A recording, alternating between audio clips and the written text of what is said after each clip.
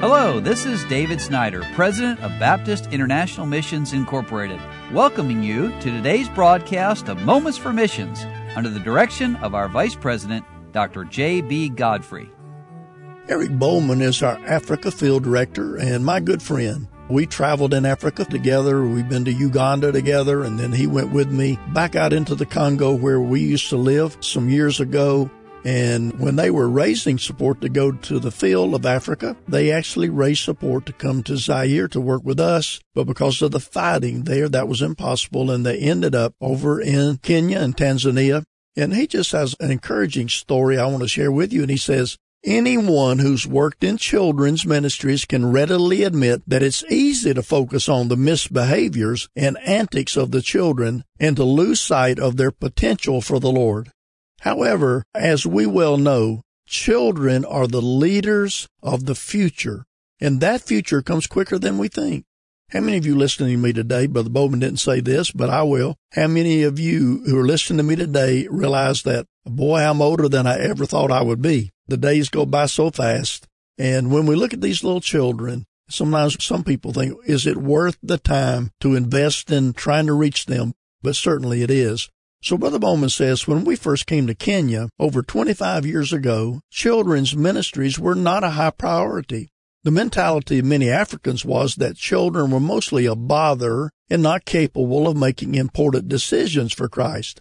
However, both my wife and I accepted Jesus as children and were involved in ministry from a young age, and surveys have proven that a majority of Christian leaders were converted before the age of 14.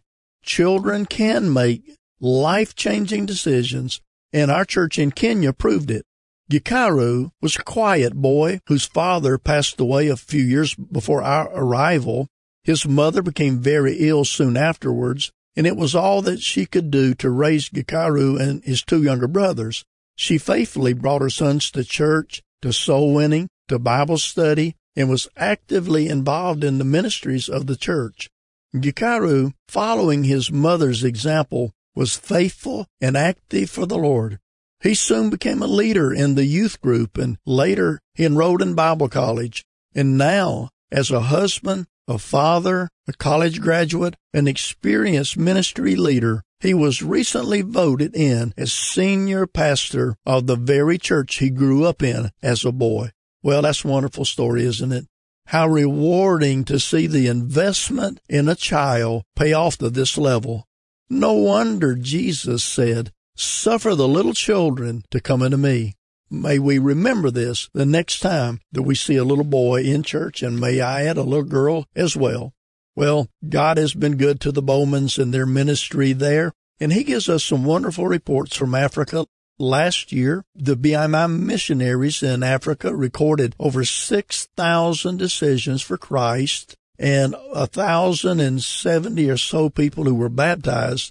Now, that does not reflect all the people who were saved and baptized, but that is the numbers simply that were reported, and we don't put a big premium on numbers except that every number represents a person that the Lord Jesus Christ died for, and we're so glad now they're saved.